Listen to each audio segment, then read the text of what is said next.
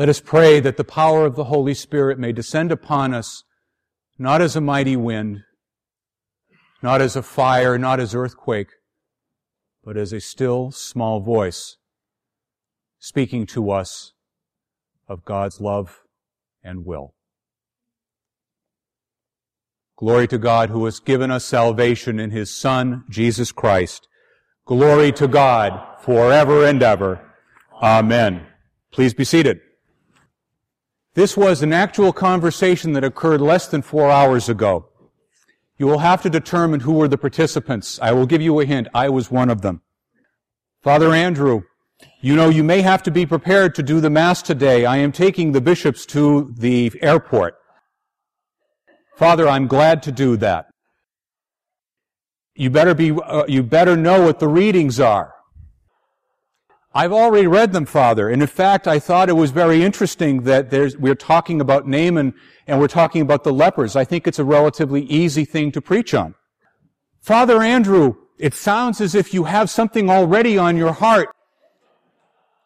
If you would like, you are welcome to preach the sermon. Father, you just want out of the sermon. Father Andrew, you could have said blah, blah, blah, blah, blah, blah, blah, and I would have said, you sound like you have something on your heart that you want to preach. I think you should do the sermon. Every word of it is true. But fortunately, I have had a little bit of time to think about this. I was not planning on preaching today. However, However, what we are hearing today is a wonderful passage, and I will admit that I am going to crib mercilessly from our retreat with the bishop, because actually there is a passage that occurs immediately or almost immediately before our Old Testament lesson that I think fits in very, very nicely. So my question for you is, are you the one leper or are you the 9 other lepers? Now, obviously, the answer that comes or should come from you is, well, I want to be the one leper. Obviously, this is the one that is the person who is held out as worthy of praise. But my question for you is why? What is it about that leper that stands out to you as being the quality that we ought to emulate? Now, I think that there are several answers that we could look at. We could look at, for example, that all 10 of these lepers had been miraculously cured by Jesus, and that they had been cured out of their desire and their recognition of Him as the Son of God and asking of Him mercy. And in so doing, Jesus recognized that all 10 understood that He came with a power that was not of this earth, and that they recognized the power of God that was behind Him. Fairly simple, ultimately. And yet, as these lepers turn on, the one leper turns back and says, I need to give thanks to you, Lord God. Now, we could wonder why it is that this is what occurs. Of course, we do recognize that this is actually a fairly common occurrence in life, that oftentimes we are on our knees and we are asking God for this or for that, for deliverance, for cure, that money problems can be alleviated, that our problems with Great Aunt Betty can somehow be assuaged. And of course, oftentimes God is gracious and gives us what we ask. But what's interesting here is that we recognize in the 9 lepers how we ourselves are altogether too often. And in asking what it is about that one leper who turned and showed the kind of thankfulness that we ourselves would like to believe of ourselves as being the thankfulness that we should be showing God all the time, we recognize that quality that leper showed is something that eludes us much of the time. So what is it about that quality? Now, I think that one of the ways that we are inclined to look at it is that that particular leper recognized that Jesus was the Christ. The problem with that is that apparently the other 9 did as well. They would not have asked for his mercy had they not recognized that. And so, it's not, I think, about the greatness of Christ, even though that, of course, is the means by which it occurs. So what is it? I think that we have a little bit of a clue in the Old Testament lesson. We see that Naaman had come galloping to meet Elisha, important distinction. And he is met by not Elisha, but by someone reporting from Elisha saying, go wash in the Jordan 7 times. And Naaman is outraged that he is being treated thusly. Naaman is a leper, but he's also someone who's important, and he is not used to being treated like he's not someone important. And so he grumbles. And I actually even read that Naaman does a number of things, actually 7 in number, that he does to give his displeasure to God that he is not being treated the way he would. And yet it is his helper who says to him, you know, this Elisha guy is of God. You ought to do it. And so he does it.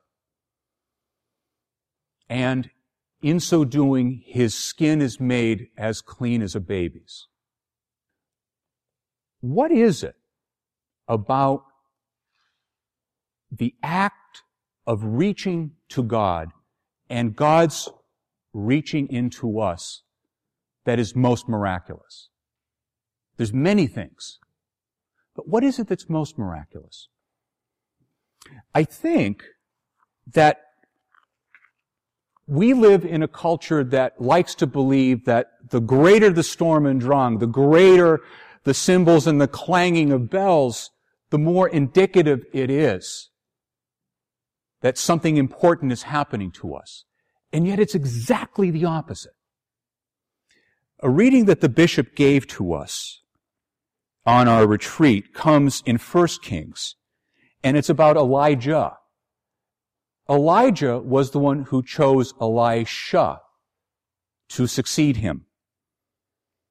And behold, the Lord passed by, and a great and strong wind rent the mountains, and broke in pieces the rocks before the Lord, but the Lord was not in the wind. And after the wind, an earthquake, but the Lord was not in the earthquake. And after the earthquake, a fire, but the Lord was not in the fire. And after the fire, a still, small voice.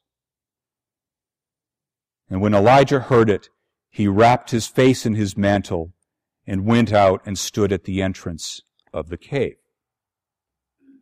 God definitely speaks in the great and loud clanging of bells and cymbals.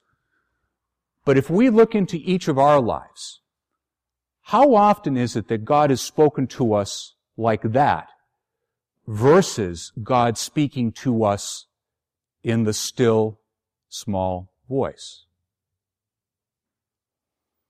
I'm willing to bet that for most of us, that it occurs at those moments when the still, small voice comes to us and we recognize that indeed God has deigned to speak to us in our brokenness and in our pride.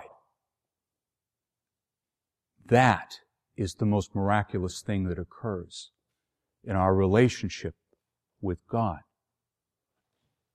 Naaman may or may not have heard the Holy Spirit when he finally deigned to wash.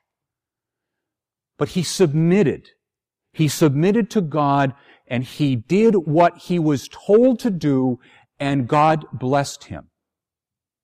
Wonderful thing. Something that we all ask for, and that indeed we do receive blessings from God. But what differentiates Naaman from that one leper that went to Jesus was that the one leper initially turned away and began to walk away from the Lord, stopped, and turned back. Why did he turn back? I would hold that he turned back because the still small voice of God spoke to him and told him that it was not about the amazing thing that had been done to him, but that in fact it was because the Lord of life had actually deigned to reach down into his brokenness and touch him and make him whole. I think the lesson for us is, do we aspire to be the 9 lepers or the 1 leper? Make no mistake, a wonderful thing occurred to all 10. They all received God's blessing. But the 1 leper, in turning back, heard the still small voice of God. And in that sense, his experience was a more complete one, because he not only received the benefits of God, he also recognized that he had been in the presence of the Almighty and that the Almighty had touched him. In our daily lives, we receive God's blessings all the time. Our being here today is a blessing. Our being at the clergy retreat over this last weekend with our bishops was a blessing.